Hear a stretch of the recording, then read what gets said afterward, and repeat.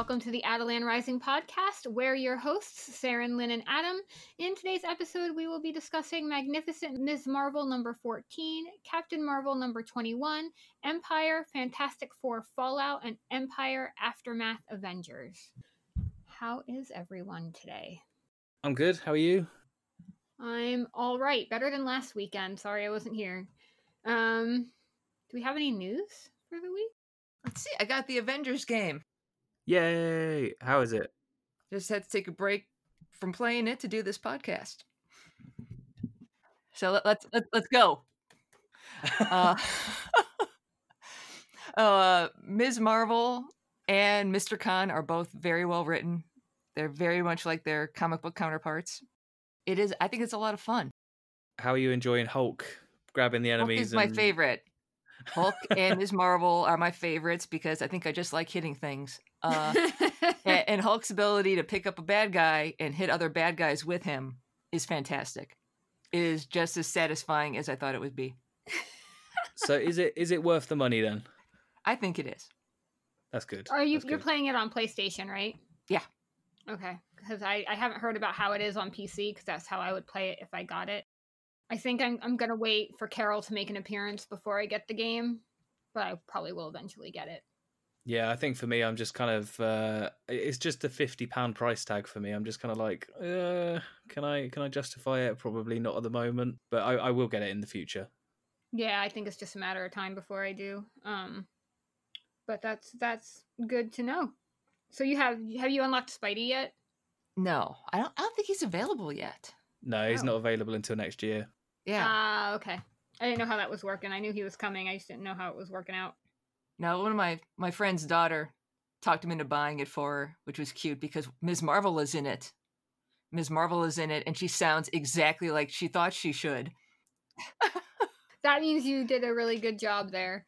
Yeah. I think I went to that panel at NYCC where they had the actress for Ms. Marvel.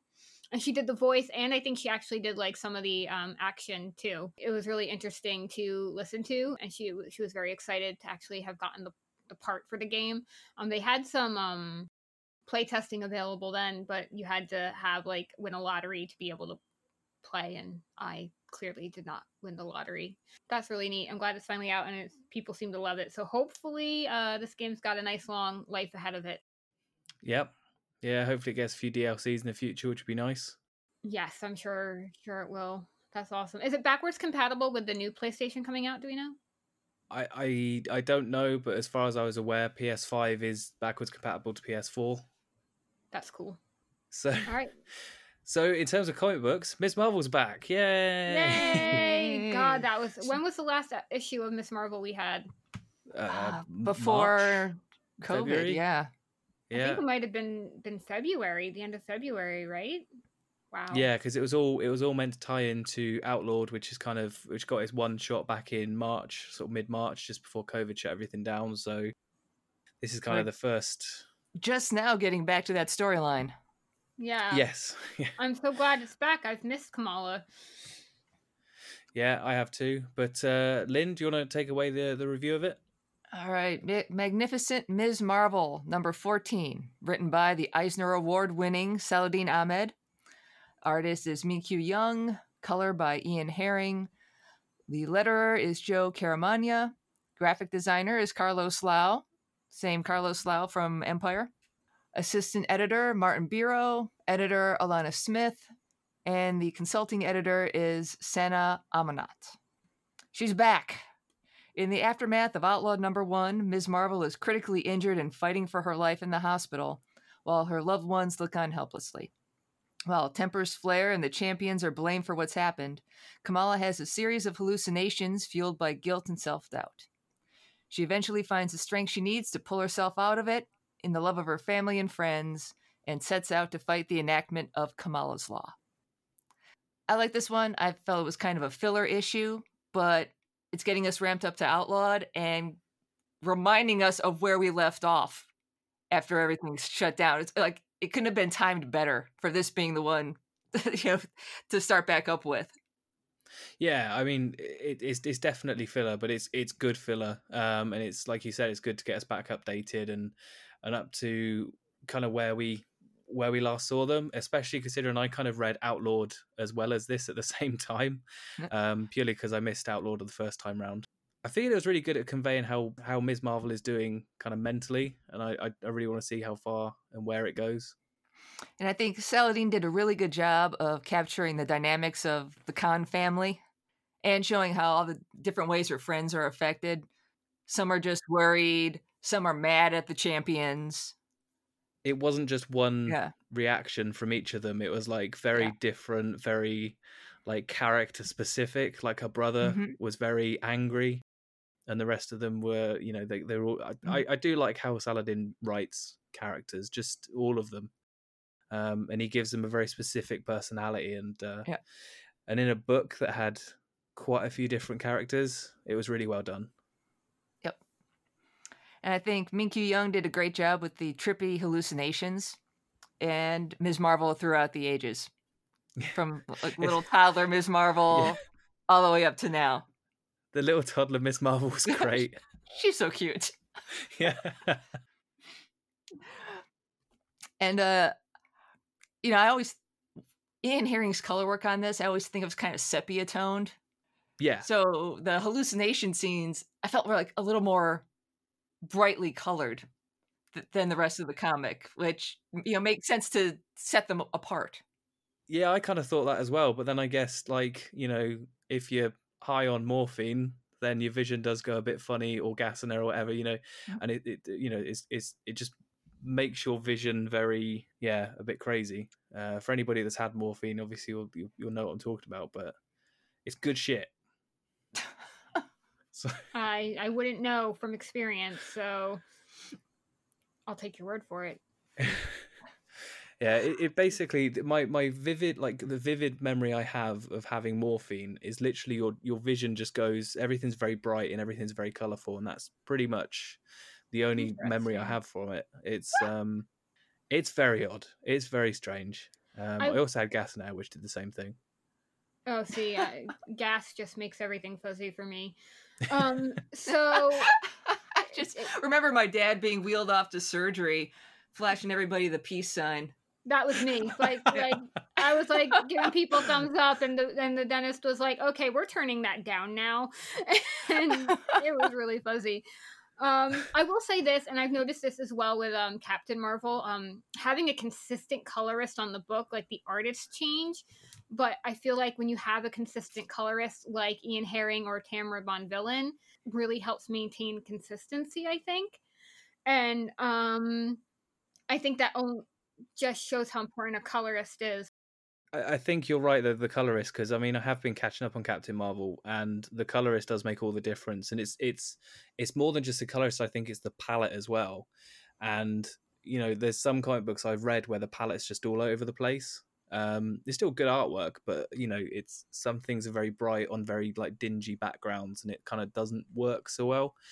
And Ms. Marvel and Captain Marvel are really good examples of palettes being used well. Well, it's like Ms. Marvel, and when we had Moon Girl, you could open it up, and just from the color palette, you knew which comic you were reading. Yes, exactly, yeah. And the Moon Girl, and Tamara Bonvillain was on Moon Girl too, and it's like, and you know, we had an artist change in Moon Girl as well, but it was barely a blip because we still had the same colorist. Does that you know what I'm saying? Like, it was like, oh, I didn't realize that was a different artist, because the colorist is the same, and it helps kind of, not that the inker and penciler isn't important, it is, but having that artist stay the same when you're changing pencilers makes the transition easier, in my opinion. So, how does everybody feel about Kamala's Law? Oh boy. It depends. It depends on the context. If you mean in the context of the Marvel Universe, or if it was like in reality. In reality, I'd agree. In the context of the Marvel Universe, I kind of feel like it is, you know, deja vu all the way back to 2006 or 2007, whenever Civil War came out. What did Eve Ewing say about Outlawed? That it was there was still something a little bit different than, it was different than Civil War 2. She said it at C2E2, and it's been so long I can't remember. I can't remember either. It's definitely different to Civil War 2. I mean, Civil War 2 or in Civil itself War, was... rather. I mean, the original one. I mean, Civil War was very much registering all of the superheroes, versus this one obviously just being the pre-teen or pre-adulthood superheroes. And it's also not just registering them; they're not allowed. That's true, yeah. And also, I feel like it is. It's like they want to protect the kids, Yeah.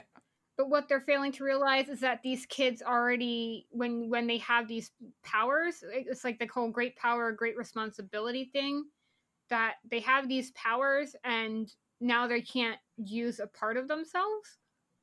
Yeah, I feel like the whole Kamala's Law thing is going to be a guise for something else, because, you know, in the Outlawed issue you had the people from the Cradle enforcement, whatever you want to call it. What a condescending name. Yeah. But you had the guys from Cradle, like, you know, beating on the door of Moon Girl, beating on the door of Ironheart in MIT, or wherever she was. Was it Chicago? Is it Chicago? Or is it MIT? She's in Chicago. Yeah, Ironheart's in Chicago. She's Chicago-based. And you know, you see them all going in there trying to get these different heroes and that, and it's kind of, well, hang on a minute, what are you actually going to do with them? Are you just rounding them up and taking them to the raft or something? I mean, if you're saying they're literally not allowed, that's not right, because you're literally imprisoning someone for being themselves.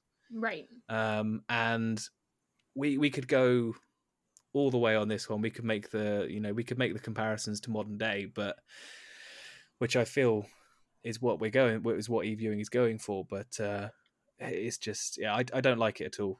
What do you think, Lynn? In the real world, I'm the stodgy grown-up that says, absolutely not. You are far too young to be a superhero. Yep. Because it's for your own good.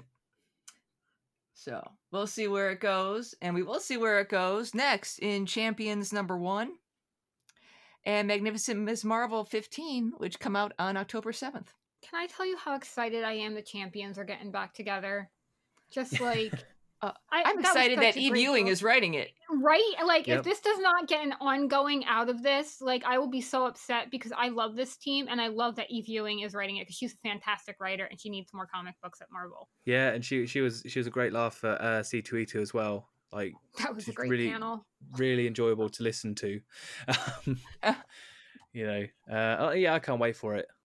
And if you want the rest of the Outlawed storyline, Miles Morales' Spider-Man 17 and 18, which are out now. Oh crap, I didn't read those. Thank you for the reminder. Also by Eisner Award-winning Saladin Ahmed. Eisner Award winning. We have to get that in. My question is, and this is pertaining to Ms. Marvel, is that Saladin Ahmed is writing both Ms. Marvel and Miles. So, do you think we'll ever get a crossover between his two series? Because that would be cool. Is that been suggested?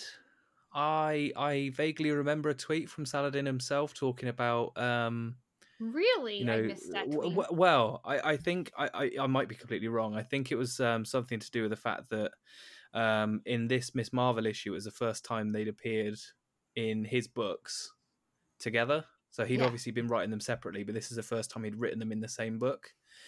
So I'm kind of thinking that this won't be the last time we see them together. I hope not. They're friends and they're already on a team together, so Yeah. I'm sure they'll show up eventually. Yes. So, do you recommend this? Of course we do. It's Ms. Marvel. It's Ms. Marvel, it's Inhumans, it's great. So I give this one a 4 out of 5 lockjaws. Excellent. Well deserved. It's one of those ones great to get back into comic books with. Yes, I'm so glad it's back. I've missed it. Yeah. Let's move on to Captain Marvel issue 21. Alrighty, Captain Marvel number 21, writer Kelly Thompson, artist Corey Smith, inks by Adriano Di Benedetto, colors are Tamara Bonvillain, lettering Clayton Cowles. The cover is Jorge Molina, variant covers by Chris Bacallo, Tim Townsend, Jenny Frison, Guhiro, and Zeb Wells.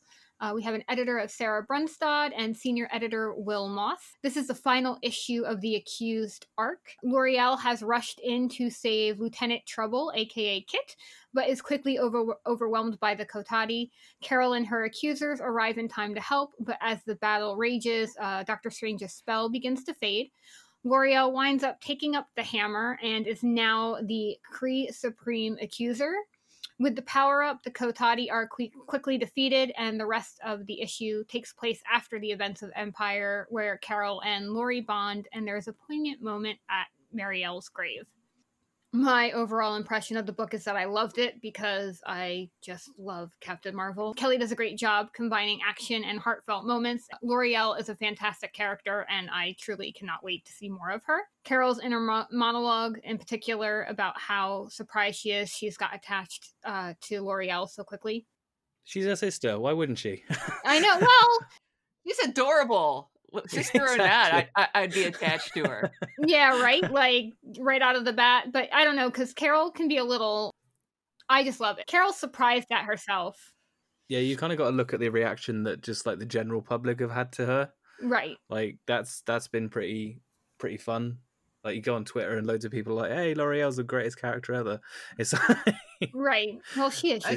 I just want her to have her own book. Right? Yeah. Because I was engaged when she was on the page. I was just flipping through, like, where is she? Oh, there she is. Okay. Yeah. Especially when she's with the cat as well, which, you know, we didn't get to see in this one, which was sad. It was sad. It was sad. And her face when she realized the cat wasn't there is my mom's face when I show up at her house without my dog. Because I know who the favorite is.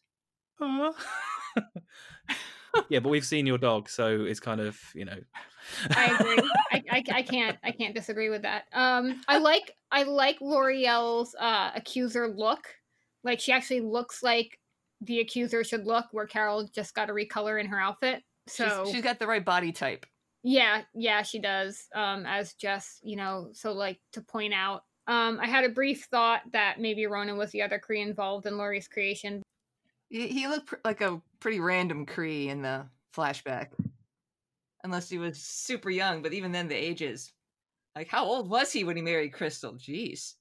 And it is kind of nice when you get, like, when they're not related to each other. Yes. I mean, you know, Cough, the other day Rise when we were talking Skywalker.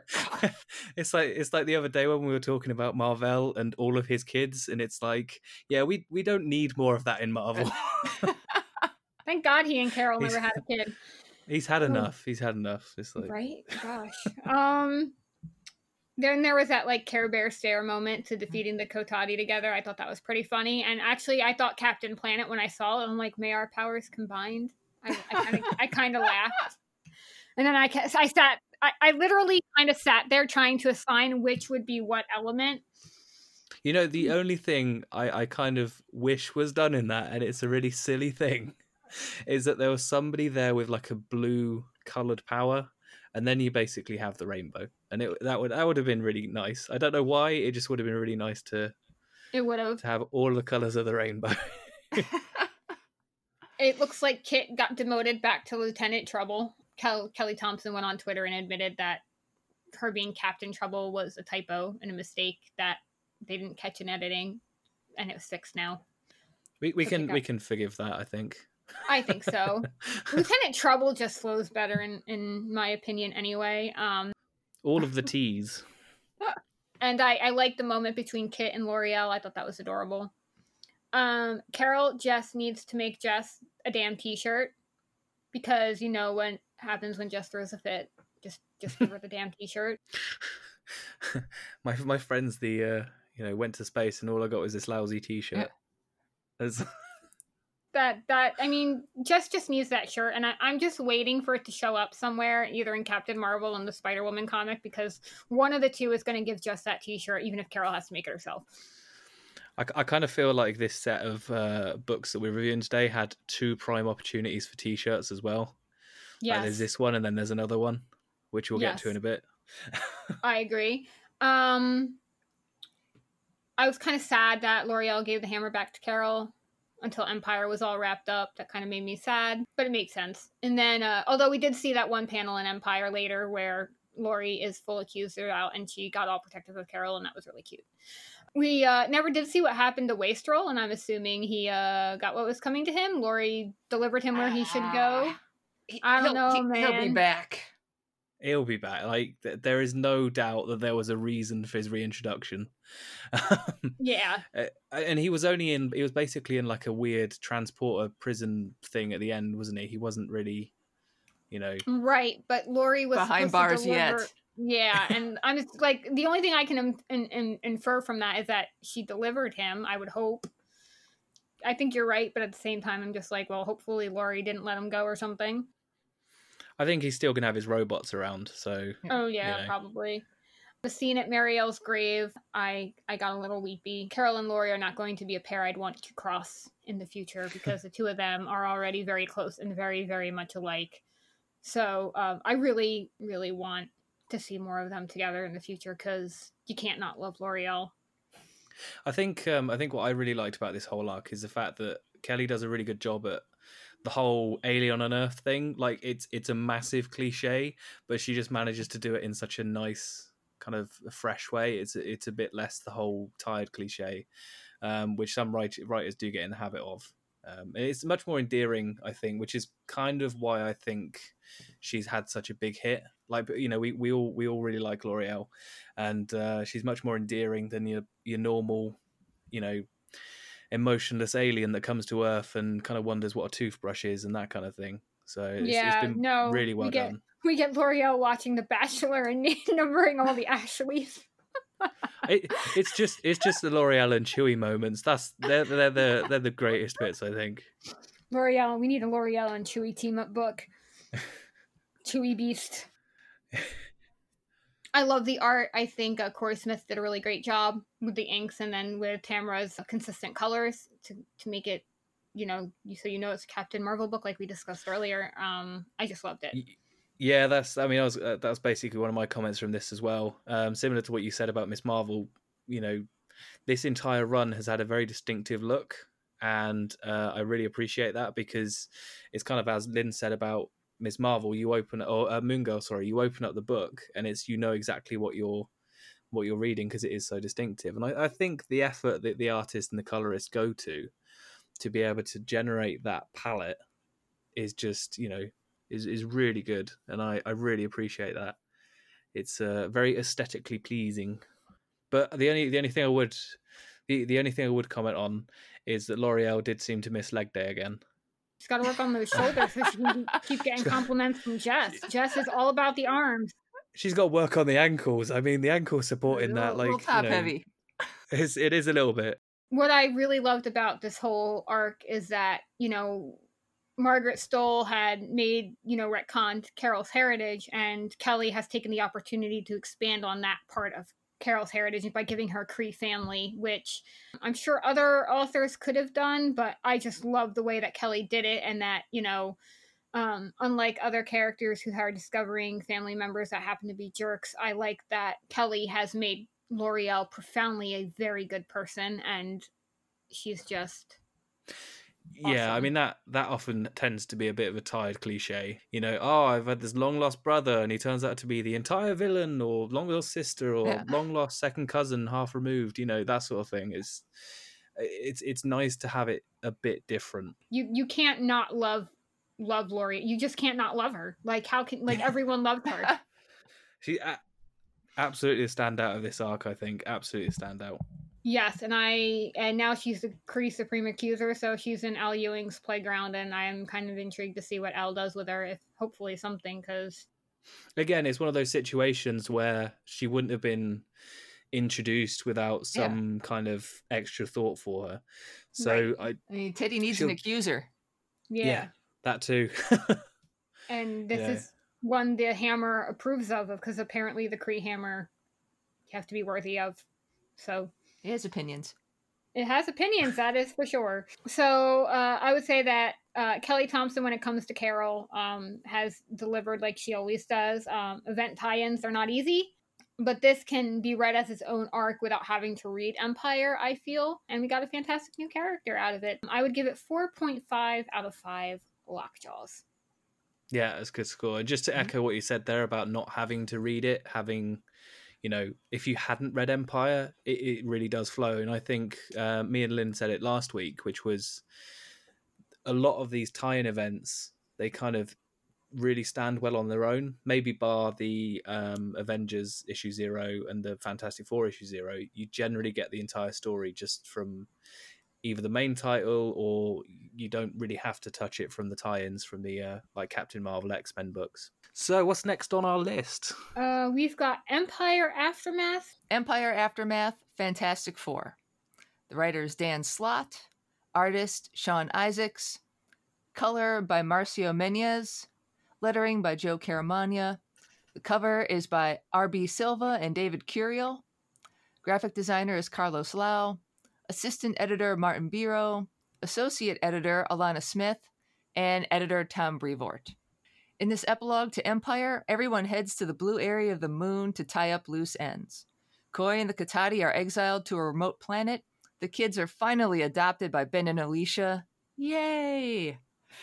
And more mysteries are revealed with the mysterious origin of the Katati's weapons and the return of Uatu. I love this issue. I love this whole event. I'm sad to see it go. I'm ready for my next event, honestly. If this is what events are going to be, I'm ready. Yeah, Right? I kind of feel like we kind of need to go back to 2013 Marvel, when it was like a Hickman event every year. We need a Ewing event every year.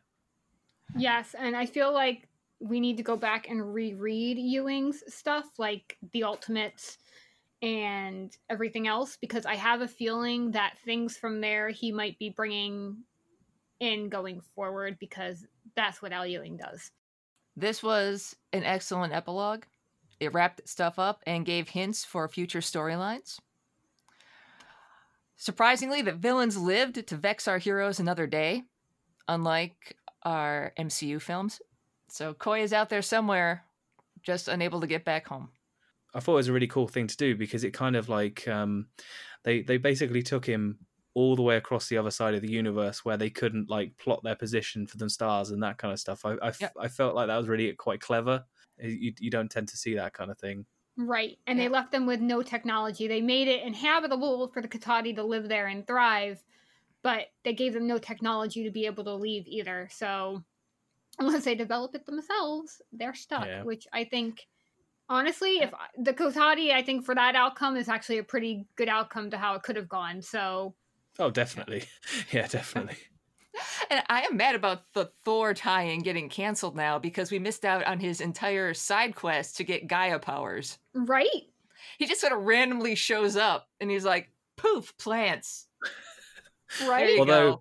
Although I feel like you guys know my feelings on crossing over Viking and Norse myth and legend and Greek myth and legend, but won't go too into that today. It's Marvel. It's all a big mess. It is. We got everybody. It's all connected. Hashtag is all connected. But I did love Koi getting his Scooby-Doo villain moment. It was literally, I would have got away with it too if it weren't for you meddling kids. Right? Brilliant. This is why I love Dan Slott, and I love the fact that Dan Slott is like, right at the top of his game. And speaking of the kids, now that they're warming up to their new family, their personalities are really starting to come out. Yeah. You can see that Nakala's, kind of the softer one, and Joven is a little tough guy. Yes. But they are like just kids. Mm-hmm. And that's the best thing about it, is they can now be Kids, because I guess the blue area of the moon is better than the land of Disney. Yes. They were so excited. They had to go there first, though. They had to go there first, though, right? I did love Johnny. No, it was Peter. Peter showing Johnny the pictures from Disney. Yes. And the teacup ride. Peter still being bent out of shape about the whole soulmate thing. Yeah. Why didn't you tell me? I mean, come on. He also wasn't invited to Ben Grimm's wedding, which I would be pissed about too. Hurtful. So, It's so hurtful. If I was Peter right now, I would be crushed. He has every right to be upset, to not be told these things. Yeah. But yeah, you can see that Johnny, though, isn't still quite on board with his whole soulmate scenario. Yeah. It's going to be interesting to see where that goes when, the eHarmony planet sets you up with somebody. I love the fact that they basically said, oh yeah, out of like, hundreds of billions of people and people in the universe, how is she the one? Yeah. It's like when somebody says, oh yeah, you're 1 in a million. Well, that's like, that means there's like at least 7,000 of me. Oh, and the Inhumans got a couple shout outs again. Yes. Where are they? They would have rocked in this tie-in, and I'm sad they weren't in it. So I'm looking forward to their return because they keep getting name dropped. And they're not a big fan of Kree or Skrulls, so this is going to be interesting. And it is quite weird that at C2E2, Al Ewing was the one that said they need to be... they needed a break. They need a break for a little while. And he's the one that specifically says that. And yet he's the one in charge of Cosmic Marvel. So I kind of think he may have a plan for them.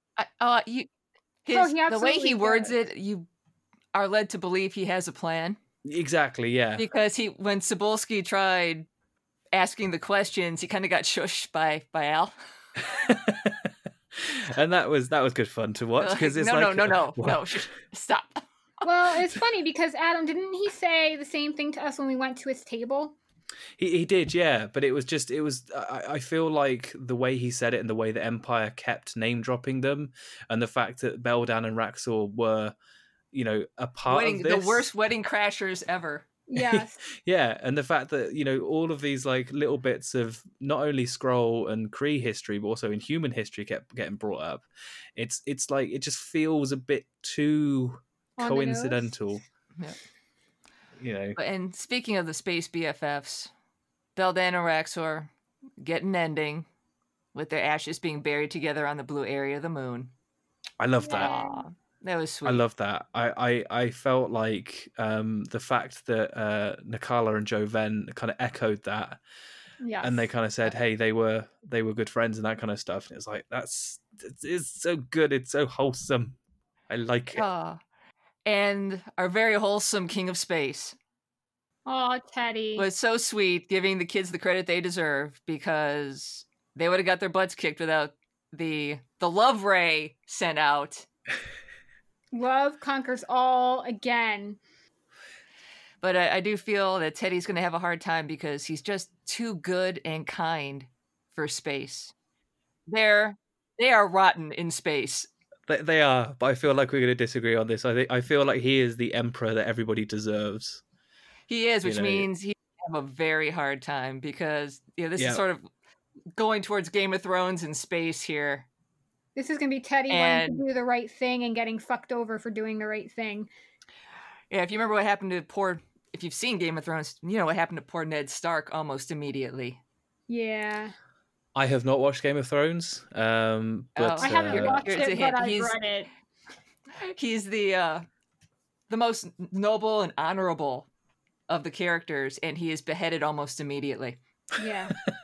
Wonderful. You kind of like build him up as like the main character, and then it's like, nope, dead. Dead. I am all for a nice, good leader rather than a hard-ass warmonger. But we all know, like you said, everybody in space is a hard-ass warmonger. And, well, we'll wait for that discussion until we talk about Aftermath. Avengers, yeah. But, Reed. Oh, yeah, I know. Reed's going to read. I mean, of all the people to call to look at these weapons, he's going to call the Profiteer. Yeah, the child slaver. That's right. Is there nobody else in the universe we could have called? Nobody? I found this totally strange and weird, and the decision, like, just on the it was done just so Teddy could get on the Profiteer's bad side. I mean, you can tell the Profiteer is going to be something going forward, but it's like, what's the Collector up to these days? I would have called him. He knows everything, right? Yeah. He probably has a copy of it somewhere. Well, and the Collector is literally the Profiteer's like brother. So I mean, surely they learn a little bit off of each other, but it was just the reaction of the kids as well. I didn't like that, and I just kind of was like, did you have to do this, Dan Slott? Did you really have to do this? But I did love the Lilo and Stitch type resolution at the end. Have you guys seen Lilo and Stitch? It's been a very long time, but they all ended up a happy family, I think. So I did not watch it. So you may have to fill me in. Okay, so it is the best Disney movie ever. It is so good. It is so good. It is so good and so funny. But at the end, when the aliens come to claim Stitch, aka Experiment 626, they really don't want to, but he's a wanted criminal, and so they have to take him. And to stop the aliens from taking him, Lilo presents her adoption papers from the pound. Yeah. And the aliens are like, well, it's got a stamp. It looks official. We're going to have to leave him here. It's like solved by paperwork. And, there's like a Man in Black character. He's like, aliens love rules. It's just the fact that it was like, hey, so you took these kids from the Skrull and the Kree empires individually. Well, there is no individual Skrull and Kree and Skrull empire anymore. Therefore, this contract is null and void. Right? And he's not wrong. He's not. Well, I mean, we could ask a lawyer, but I mean, I'm sure there would be some kind of thing in the contract. But then again, it's been going on for millennia, so who would have ever thought that was going to happen? Right. Not me. Not me either. My only complaint about this book, and it's very much a me thing, is Dan Slott was going a little bit too much in the too many words for me to handle direction. See, I love words. The first few pages was just like, it was just stacked full of speech bubbles, and I was like, I got to keep up with this now. It's an epilogue. He's got to wrap stuff up. You can't do that with action scenes. No, you can't. But it was definitely an enjoyable book, and I think after the first couple of pages, it was fine. And it's a comic book. It's mostly pictures anyway. Oh, and the art in this, Sean Isaacs is very good at drawing kids of different ages. You can tell the difference between a kid, a teenager, and an adult. They're all distinguishable, and the kids have kid body language. A lot of artists aren't good at that. It goes back to Nakala and Joe-Ven again, like in the bits where like Joe-Ven was jumping out of the amber last week. He jumped like a toddler would, and it was just like, that's adorable. I bet you he probably has kids that he can be like, this is what kids would react like. Oh, he's genuinely so good, and I really hope that he stays on this book for as long as possible. Agreed. So, setting up the future storylines. Uatu is back. He's angry. Yeah. And missing an eyeball. I'm sure he's not too pleased to see the unseen. I think for context, we last saw Uatu in Original Sin from 2014? Probably. That sounds about right. Yeah, which is where he was killed off, which set up Unworthy Thor. And it meant that Nick Fury Sr. became the Unseen. After killing Uatu. Yeah. Okay, let's point that out. He killed him. And then became the new sort of Watcher. Right. So now that Uatu is back, is Fury still the Unseen, or is he Fury again? We don't know. Don't know. I guess that's one of the future storylines. Yeah. And again, who gave the Katati the weapons? They mentioned that it's so old and it's from the first race. And I believe the Builders are the oldest known race in Marvel. And we really haven't seen them since they were defeated and went away. Which was Infinity? From 20... Which was a Hickman story. Yeah, yes. And we know that Al is a part of those Hickman meetings, the X-Men meetings, and that kind of stuff. So, are we potentially setting up another cosmic event for next year, where we kind of see this, original, the first race and that kind of stuff? Or is there something older? Well, exactly. Yeah. Well, don't we have the progenitors too? Aren't they? The Builders are older than Celestials. Okay, but what about the progenitors from Royals? I think they're around the age of the Celestials. Okay. So I found it a little bit odd that Uatu kind of made his reappearance as Fury the Unseen was kind of looking at the weapons. Only weird in the sense that it just seemed to be, whether it was a trigger, I don't know. I'm all about conspiracy theories at the moment. And this is one of them. But it would be really good if it was the builders. I mean, it would in my head, it would tie everything together in such a cool way, especially if various other parts of the MU got involved. And, it is kind of suspicious seeing as how the builders have gardeners. That's true. And they were messing with the plant people. And they had a garden on Mars, which, we don't know what happened to that. We assume it's still there because I believe it was referenced in House of X Powers of 10. This was the cure for my Marvel event fatigue. Yes. If all events were like this, I wouldn't complain. So please, more Ewing Cosmic Marvel. God, yeah. And did you guys, since I was here last week, did you discuss the Guardians of the Galaxy? Yes. Briefly, yeah. Yes, which doesn't come out until the end of October.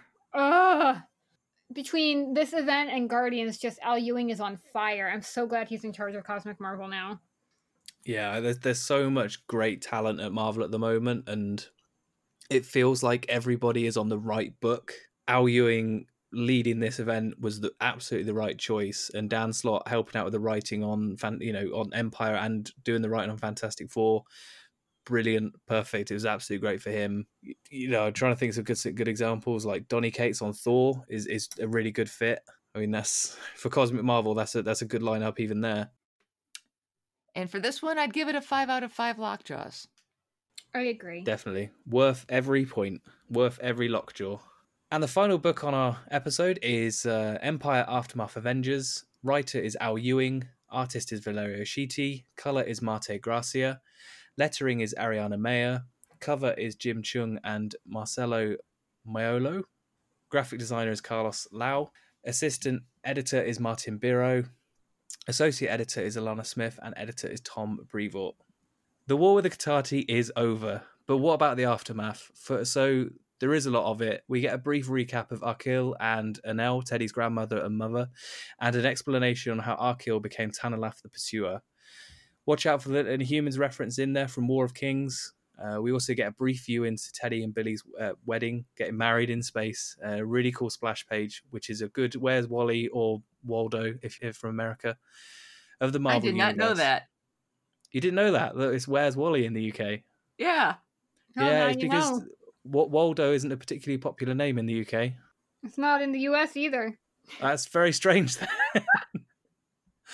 But it's a good Where's Wally of the Marvel Universe. Particular shout out to the Kree who is DJing and the potential Kree Al Ewing that is there looking a little worse for wear. So kind of cut away. Tony, Cap and Thor make a toast in Mar-Vell's honor, which is a nice moment in retrospect. The book needs to kind of wrap up from Empire and kind of needs to set up the next months, years, decades of Cosmic Marvel. So ultimately, Arkil has to make some kind of prophecy on how Teddy should have listened and how that's going to be a big impact and a big thing going forward. We do love our space prophecies. We do. Teddy then punishes Kl'rt and Captain Glory. Again, an ominous prophecy of what's to come, with Captain Glory suggesting he'll be one of the last ones left. Cut to a scene of the future with Abigail Brand proclaiming that she was right about Alpha Flight and that she's built something better. This was a really good issue. I kind of liked how it tied up all the loose ends, and Teddy is a great emperor and I will die on this hill. No, he's too good and kind for space. They're going to chew him up and spit him out. I mean, I won't disagree. As we can absolutely see at the end of this issue. Which is true. But he is the emperor that we need. He's the emperor we deserve. And look what they do to him. Yeah, I think it's kind of, additionally, like we said in last week's review, Empire's been such a huge breath of fresh air, and kind of similar to what Lynn said earlier in the episode, kind of been able to see this really big shift in the Marvel Universe and a big shift of, I guess, the power almost, because instead of it being a Kree-Skrull war and none of them being able to almost progress, I suppose, past their war, they kind of potentially will progress further now and become a much bigger threat to the universe. And yeah, this book really serves as a nice way to just show what's to come and really tease that kind of, hey, look what's going to happen in a month's time, 10 months time, 2 years time, that kind of thing. Oh, Ewing doesn't rush, so this is going to be spread out over a while. Oh, absolutely. I think I think it's going to be similar to like the bits in Civil War 2 where it showed Miles kind of almost trying to take out Captain America, which wasn't referenced again until was it Secret Empire over a year later. I think it's going to be similar to that. Yeah, just give us enough time to forget about it and go, oh crap. Yeah. And I think similar to the Fantastic Four book, this was just a really excellent epilogue to the series. And again, similar to Fantastic Four, it's a really cool. It's really cool that none of the bad guys were just killed off. Just with their kind of predictions of the future and the odd future scene. I'm really looking forward to it. Al is just a brilliant writer. I'm glad he's finally getting the recognition he deserves at Marvel, because he had so many great books prior to this, and they all just got canceled after like 12 issues. And I'm just like, give this guy something, because he really has got big plans, obviously, so you guys just need to let him roll with them, and they're finally letting him roll with it. And it's getting good. I mean, it's like you say, like Royals, Ultimates, Immortal Hulk. I mean, I think Immortal Hulk has probably been his absolute breakout at Marvel. It's just absolutely that was fantastic. Where everyone was like, this is really. I remember being in the shop after like issue 5 came out, and people were like, you had that Immortal Hulk book? I've been hearing really good things about it. And it wasn't even like Marvel was pushing it at the time.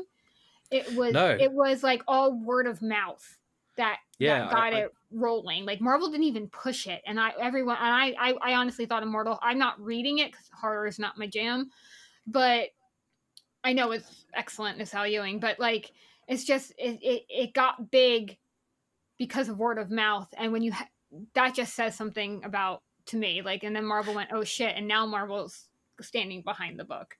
Yeah, and also the fact that it is a horror book, like that in itself is pretty insane, because I mean horror books don't tend to do particularly well, but I think the fact that it's combined with it being a Hulk book, and Hulk traditionally has been a bit of a kind of a less utilized character, I want to say, in terms of their own solo. At least in the last decade or so, and he's just done really fantastic things. What to do with Hulk, and now this is where he went with it, and now you've got Hulk firmly planted in horror, and I'm waiting. I can't wait for that She-Hulk follow up. Yeah, I think that kind of leads me on to saying that I've always admired Al in terms of like him being able to give characters their own unique voice, and sometimes you have writers who, when they're writing such a big cast, they don't get each of the characters to sound unique. And he does this so well, and he doesn't seem to have an issue with even such a large cast. I agree, 100%. I mean, story-wise, he gave Kl'rt and Arkil their just desserts. I like that Kl'rt's punishment is a job he's going to suck at. Yeah. Diplomacy. No. Anything but diplomacy. Yes. I did like that, and I like the fact that Kl'rt, who has been such a big part of Cosmic Marvel as well, like, he goes all the way back, and now you'll be like, yeah, diplomatic mission now. Great. Captain Glory's like, yeah, just lock me up, I don't care. I will gladly sit in jail. Captain Glory didn't give a shit. He was like, just sit in jail till you need me, because you're going to pull me out eventually. Well, it's like Captain Glory, like that, the prediction that he's made is probably the one that I'm more interested in, because he's kind of like, I'm a Kree, I don't sit around doing diplomacy, but you are going to need me. And then cut to engineered. And then you cut to the scene at the end, and it's like he's literally the last person standing by the looks of it, other than Teddy. But yeah, it's this book is a real kind of forward look as to what's to come. And it's done in such a way that it's not just set up. And usually I'm a bit tentative when picking up like Aftermath issues and, Alpha and Omega issues, because they don't tend to add much. But this one did a hell of a lot. And one thing I really want to talk about is, who are the people selected for Abigail's team at the end? Other than Manifold? So yeah, you have Manifold right in the panel, but you also have Abigail. But I really want to know who's in the back. It's definitely a woman. Yeah, I mean that almost reminds me of like do you know? It almost reminds me of Spider Woman in her old costume. It might be. I wouldn't be Um, surprised if she reached out to Jess because Jess was on Sword before. Yeah, and I'm wondering if actually we should be looking at former members of Sword, and kind of. I don't know because that is an awfully X-Men Sword logo to me. I think it might be all Yeah, X-Men. I wouldn't be. I would love it surprised if Jess was on it, though. I would be awesome as hell. But I feel like because Manifold has never actually been on an X-Men team, he's always been on Avengers or Secret Warriors. I'm kind of thinking it's. I would kind of like to see it. Yeah, I kind of like to see a mixed bag, but also, let's be honest, we want a new Secret Warriors team, right? Right. I would love it if that was Jess. I would be through the moon. That would be freaking awesome. I was actually thinking if it was an all X-Men team, it might be Laura. But well, she is currently stuck in the vault, so who knows? Yeah. So Laura's basically out the way at the moment. Who knows when she's going to reappear? That's a bummer. and poor old Darwin. In the vault. Yeah, in the vault. But, somewhere they've left the people in the background on this panel vague enough that you have no idea who they are. Yeah. Well, one of them, it could be anybody. There's a lot of two-sword guys. There is, but I mean, there's a finite number, so we could go through all of them. But I mean, obviously, your first instinct is, oh, surely that's Ronin. But I don't know. I'm just going to wait and see. Might be some people from Alpha Flight. She might carry a couple people from Alpha Flight over, even if it doesn't work. So. Well, yeah, that's the thing because it didn't work because they were left out of the loop. Right. It's not Alpha Flight's fault. Right. Because honestly, those are my favorite Captain Marvel comics where Alpha Flight was involved. I kind of felt like Abigail had a point. Oh, no, she did. Well, didn't Carol try and go call Alpha Flight about it and Tony told her no? Yes, I think so, because that's why Tony was all like, the fault lies with me. Right. So it's a combination of all of them, I think. I think it was the Katati made a colony on the moon. Oh, they're good guys, yay. But yeah, it's okay. They don't need to know. What you don't know won't hurt you. It did in this case. Yeah, I mean, that team I'm going to speculate on for days to come. But the thing is, too, is that Carol was on hiatus from Alpha Flight as well. So, like... I think that's just a bit of kind of, hey, we were here, we needed to know, but you didn't tell us. And Abigail and Carol obviously have a bit more of a history than potentially Abigail and Iron Man, I want to say. Absolutely, because Abby worked for Carol because Carol was in charge. Yeah, we can speculate for days on this one, I think. Yeah, we'll find out sooner rather than later, hopefully. Come on, are we not going to talk about the wedding? That was an awesome wedding. The Royal Space wedding. With we probably should. 3 officiants. Come on. Right, and then also, like it was looking at who was on there. Did you see? I had to laugh because America was totally putting the moves on L'Oreal, and I thought that was funny. So somebody I spotted that I couldn't understand why they were there was Deathbird. I'm sure it's Deathbird. It kind of looks like Deathbird, but there's not the right coloring. It's like it's a gray. Is it Warbird? I don't know. I mean, she definitely looks like a Shi'ar. Yeah, but when you think that they would send one rep for a royal wedding, but Deathbird, really? I mean, really not the right choice. No, and because obviously we know with the Shi'ar Empire that Xandra is now Empress, which she was introduced in Rogue and Gambit. So, even if Xandra was sending Deathbird as an envoy to this wedding, would be incredibly surprising to me. Well, see, but I'm just glad to see Wanda got to go to her son's wedding. Yeah. Or the second one, at least. The second one, yeah. Thank God. Poor Wanda. I'm not a fan of Wanda, but she deserves better. I tell you what I really loved was like the officiator of the wedding. The guy that was like, I've never done same-sex... outer space, same-sex Jewish wedding. Yeah. That was the best thing. I was just like, that was honestly... He was very excited about it. He thought it was exactly. Cool. Yeah, that was great. And then you had like the Kree and the Skrull in the background also doing their like officiation as well. It's like it's so good. I did love this issue. And Billy is now the court wizard. Yes. Like Merlin, obviously. Like Merlin, he just reminded me of Ben Wyatt from Parks and Rec when he got knighted. Right? Billy thinks it's like the coolest shit ever. As long as it's not court jester, that's the main thing. Court But wizard then what sounds much happened to cooler. the other one that was like the court magician person who kind of helped them? I wonder what happened to her. She's there at the wedding. Okay. Yeah, she's there. Yeah. But She never I actually think, betrayed them. She was actually the most helpful. That's what I'm saying. Yeah, maybe she's just been given a leave of absence, but I think that's what Wiccan deserves as well. To be honest with you, let them have some kind of honeymoon or something. That's when everything will go to shit, obviously. So, yeah, such a great issue. I think in terms of like art and stuff, Valerio does it again and just knocks it out of the park. Really great use of color, and when depicting the future and the past, there's kind of like that, sepia tinted scene with Arkil and Anel, which is really good. It really differentiated the two. And just amazing job. Just look at all of the characters. Look at the amount of characters they did. He must have had an absolute blast on this one. Yes, absolutely. Looking forward, I know that I said that this didn't feel like a setup book, but it's definitely a lot of setup for what's to come.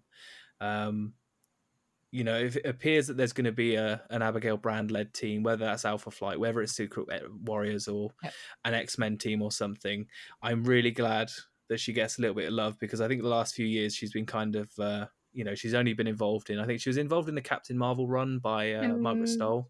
And that's it. And that's pretty much it. But I'm kind of hoping for a Secret Warriors-esque team. Manifold is a really cool character to use because he was last used in Hickman's Avengers run. I say last used. My most kind of prominent memory of him is in the Avengers by Hickman. Yeah, that's the last time I ever saw him. Or was he on DaCosta's Avengers team? Potentially, I can't remember. I can't remember. I can't either. But if anybody wants to correct us, please do. But yeah, this was a really great finale issue alongside the Fantastic Four Fallout. And kind of similar to what Lynn said about the Fallout Fantastic Four Fallout book, it was a superb way to kind of get me back into comics after the COVID drought. And Cosmic Marvel has so needed this love, and I'm just so glad it's happened, and I can't wait for what's to come. How many lockjaws, Adam? So I gave this one 5 out of 5 lockjaws because it was amazing. All of my favorite references in this one. Excellent. What's coming next? Next month, the Champions return on October 7th. It's a new series by Eve L. Ewing and Simone DiMeo from We Only Find Them When They're Dead. Is that going to be a super pretty book or what? Oh my God. I can't wait. It's going to be beautiful. Sarah, have you read We Only Find Them When They're Dead? Yes. And I had to cringe because of the carving of the god and the meat, and that kind of freaked me the fuck out because, again, horror and me, and yeah. But it was beautiful, but I'm not sure I'll be able to go forward with it because horror and me. Well, I'm kind of hoping that that's the only bit of that we're going to see. I kind of hope that they don't do that again, but it was such a pretty book, though. I mean, I'm really hoping. It was beautiful. And where have I seen Simone DiMeo did another Marvel book? I swear they did, and I cannot remember what it was. I don't remember either, but I'm just really excited for Champions, and it's like Eve L. Ewing and Simone DiMeo, instant buy. Basically, it's already on my pull list. I'm really looking forward to it. My wallet's not going to forgive me, but whatever. Oh, Simone DiMeo has done some Immortal Hulk, and some Venom, and Old Man Logan Annual #1, a cover. It looks like. Yeah, he's an incredible artist. Yes. We said it last week. The panels on We Only Find Them When They're Dead are incredible. But yeah, it's just if beautiful. you want to listen to more of that, then check back to episode 89 where we talk about that one. And we got Ms. Marvel also coming back on October 7th. If you want the rest of the Outlawed tie-ins, Miles Morales, Spider-Man 17 and 18 are available now. And keep your eyes peeled for Guardians of the Galaxy number 7, which comes out on October 21st. Such a long wait. Now that the Skrulls and the Kree have an alliance, it's time for a nice, peaceful, diplomatic conference. Yeah, how's that going to go? How's that going to go? It's not. Somebody's going to die. And then it's all going to start up. I believe that's already in like the previews. It's going. You know what's going to happen? We're probably going to have like a Shi'ar Skree alliance war or something. That would be nuts. That would be just absolutely nuts if that was the case. I kind of feel like the Kree Skrull alliance is going to hold for obviously as long as yeah. Well, it's obviously going to hold for as long as Al Ewing needs it to. Yes, but it's kind of, I feel like, the cracks are going to show like in particular issues, and you're going to see like, you know, things in the background potentially of how it's going and all that kind of stuff. But I'm excited. It's going to be really good. Just get some Inhumans up in there. But then are you going to be continuing with the Avengers game? I am. And, you know, if you like Ms. Marvel, you need to go out and get this. It is obviously a very Ms. Marvel focused game. And which is great. Giving a lot of people exposure to her character who might not read the comics. So hopefully this just expands her fan base because she's amazing. And it's a very good representation of who she is. Yes. All the interactions are spot on.